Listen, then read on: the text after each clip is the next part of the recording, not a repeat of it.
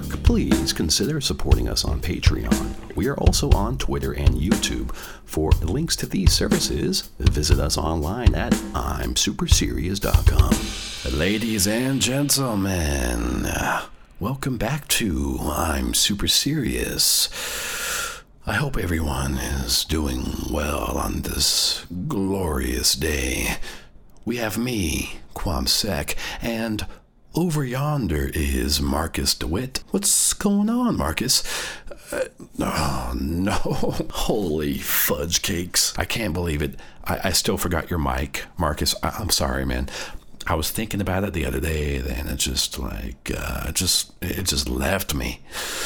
Goodness gracious. My apologies.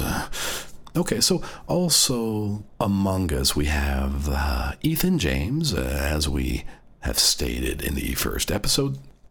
He cannot talk during the recording of this podcast.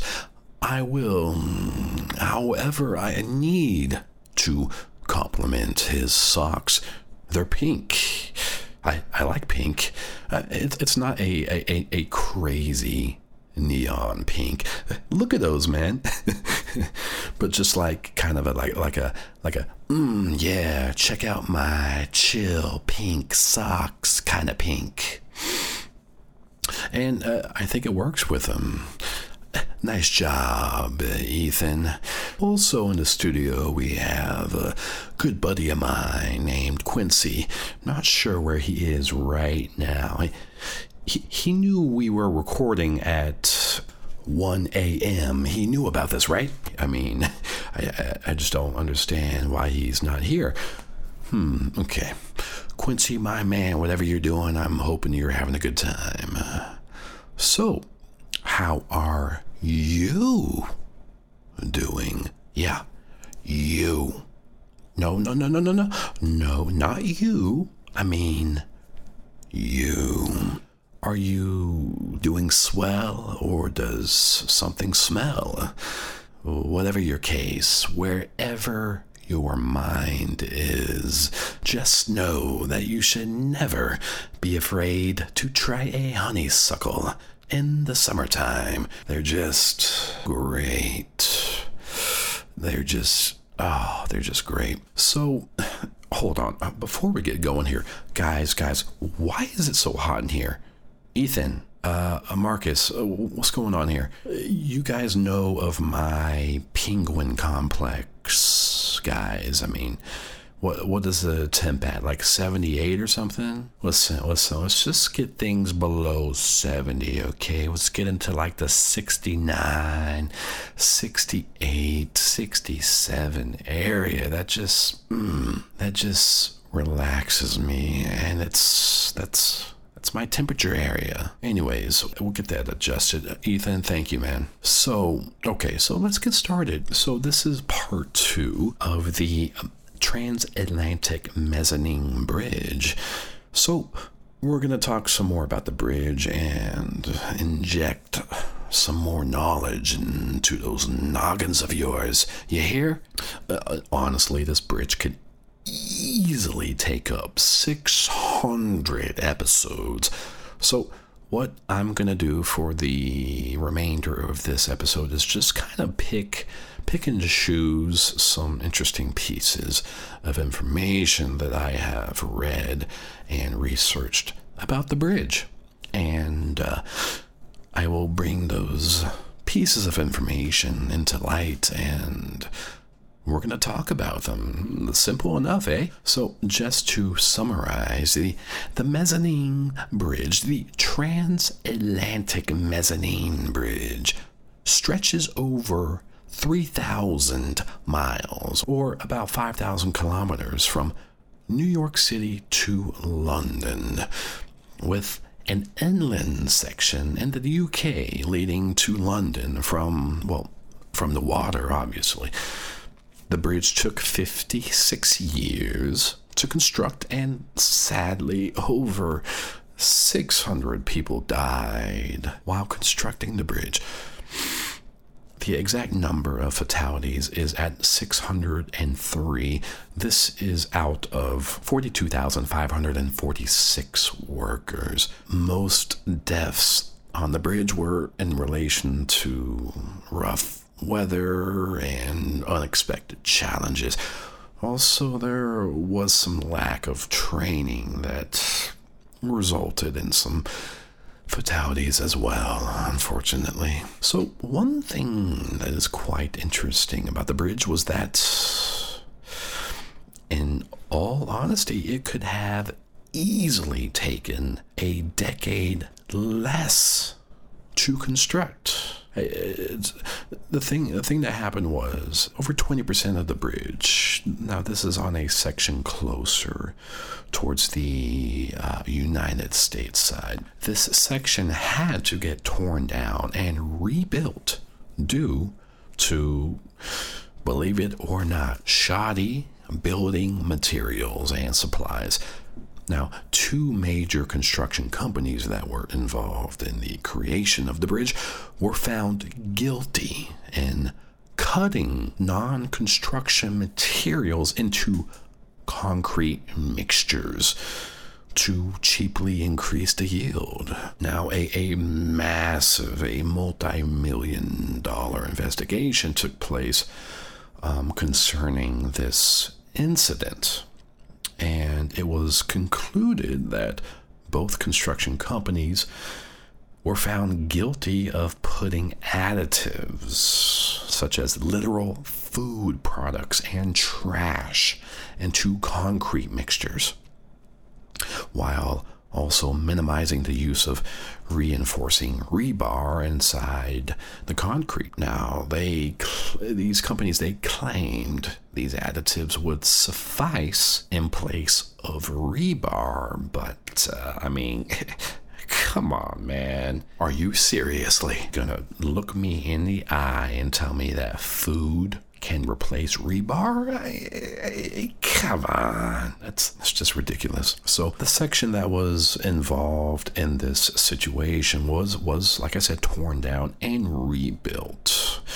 Now, after this entire process was complete, which dramatically increased the cost of the bridge, as you can imagine, one of the construction companies ended up going bankrupt because of basically their reputation just getting torn to shreds after they were exposed adding food to the bridge. It's just redonkulous. Man, I find it quite disturbing that they would even think that adding food and trash to concrete would have any benefit whatsoever. One interesting thing about this case was that how it was actually discovered that this was taking place was not by construction workers coming up and telling others of, hey, food's getting added to this construction mixture.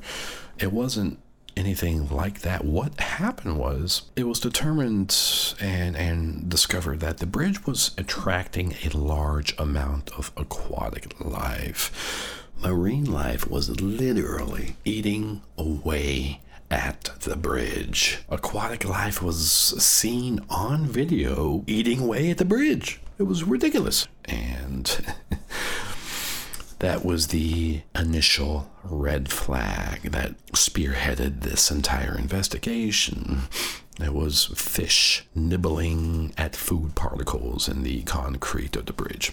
Pretty insane in the membrane. So, what is also fascinating is that 4.8 billion metric tons of concrete were used in the construction of the bridge. This also includes roughly 1.2 billion metric tons of steel. That is a massive amount of materials. Oh my gosh. Imagine what you can create with that many materials. What could you make? A tower to space or something? Oh my gosh. I don't even know. I don't even know. So, besides the materials that were used to make the bridge, I know we're kind of skimming over what the bridge was made with. But I want to get to something else I find quite fascinating, and that is, as you can probably assume, lengthwise, we're at about 3,000 miles, which is about 5,000 kilometers. So there's going to be some gas stations, some stops, some hotels, some other amenities for travelers to stop at, because no one's just going to get on that baby and just drive 3,000 miles straight. I mean, okay, don't get me wrong. You're going to have some people that are going to do that. I don't know how, but it's going to be done. So for the 99.99% of people who are not going to be doing that, yes, every 40 to 90 miles, there is a gas station of some sorts, a rest area, a small shopping mall, a store, restaurant, or hotel, and there are even a few parks strewn about. Also, this is quite cool. The bridge has 5 separate fire and police departments, all assigned to different sections of the bridge, obviously. Furthermore, they have a very extensive traffic camera monitoring system, call boxes every 10 miles, and a cellular network that extends for the entirety of the bridge. And thankfully, this is not just a situation where it's just one monopoly who has the whole bridge in terms of network providers. The bridge actually has its own network that most carriers can actually access. I find that quite interesting. Okay, so let's talk about the speed limit on the bridge. So this is pretty cool. Now, the speed limit varies based on conditions, based on the area.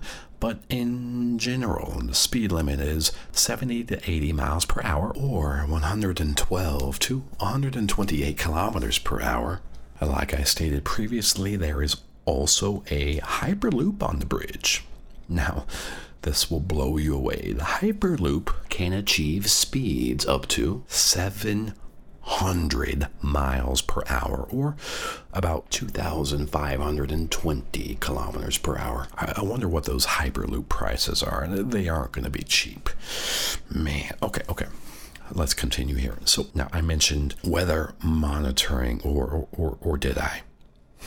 Okay. Weather monitoring is something that is taken very seriously on the bridge. Drivers on the bridge are given multiple warnings when approaching large oceanic storms. These warnings are communicated via brightly lit signs all across the bridge. And there's even multiple severe weather garages for parking your vehicles if you're ever caught in a bad storm. I think that's pretty cool. And these garages also are attached to hotels and so forth to squeeze as much money out of you as humanly possible. Gotta take advantage of the storm, So let's go on to a different subject. Tolls on the bridge. Yep, ladies and gents, there's some crazy tolls on the bridge. Now, full bridge access from end to end costs $300 or 250 euros. Now, this is for up to 4 axles. And also, it will cost $100 or 83 euros per each additional axle. Motorcycles only cost $150 or 125 euros for the entirety of the bridge. Not too bad at all. So now, say you want to check out the bridge, but you don't want to drive the entire length of it. Okay, well, you're in luck. Now, you aren't in luck in terms of not having to experience tolls, but you are in luck in that they have thought about people who will not be venturing one way down the entire bridge. So these tolls, there's different toll packages, I guess you could say. There's a toll for half bridge access. There's a toll for quarter bridge access. Now, if you want to drive on a bridge for just a few miles, just to check it out, you will have to pay the smallest access toll, which is the quarter bridge access toll, which isn't too bad. It's a fraction of the entire bridge toll. Now, in terms of pedestrians, people like you and I. Well, currently I'm not a pedestrian. I'm recording this podcast. Wait, am I a pedestrian? When do you actually become a pedestrian? Is that when you step foot on a sidewalk somewhere? I mean, I guess so. I'm going to have to look that up. So pedestrians are only allowed at the start, the very end, and only near road stops or other amenities along the bridge. You cannot walk, run, or whatever from one side to the other, as the majority of it is restricted to vehicle access only. However, there are some talks about expanding one of the shoulders of the bridge to have pedestrian access. However, right now that does not exist. So anyways, now, you know what? I need to get across this bridge. Okay? I'm going to do this before the year is up, okay? It's going to happen. Ain't nobody going to stop me, eh? Oh, honestly, it's going to be a lot of fun. I'm just thinking of like getting a rental and just like flooring it like 300 miles an hour the entire time. I'm kidding. Or am I? Speaking of rental companies, yes, there are major rental companies on each side of the bridge that specifically rent vehicles for bridge access, which is pretty cool. Anyways, so I'm going to be on that bridge soon. What about you? I mean, what do you think? Do you think this bridge is a great idea? Do you think it's a waste of time, a waste of money? Is it blocking marine life or affecting marine life or something of that nature? Give me your opinion. You know what? Don't knock it until you try it, okay? You can give me a pre-bridge opinion, but I want an opinion on you after you have actually gone across the entire bridge. That's the opinion I want. So you gotta make that happen, man. You gotta make that happen. Hey, maybe I'll see you out there. I'll be the one doing 350 miles an hour across the bridge.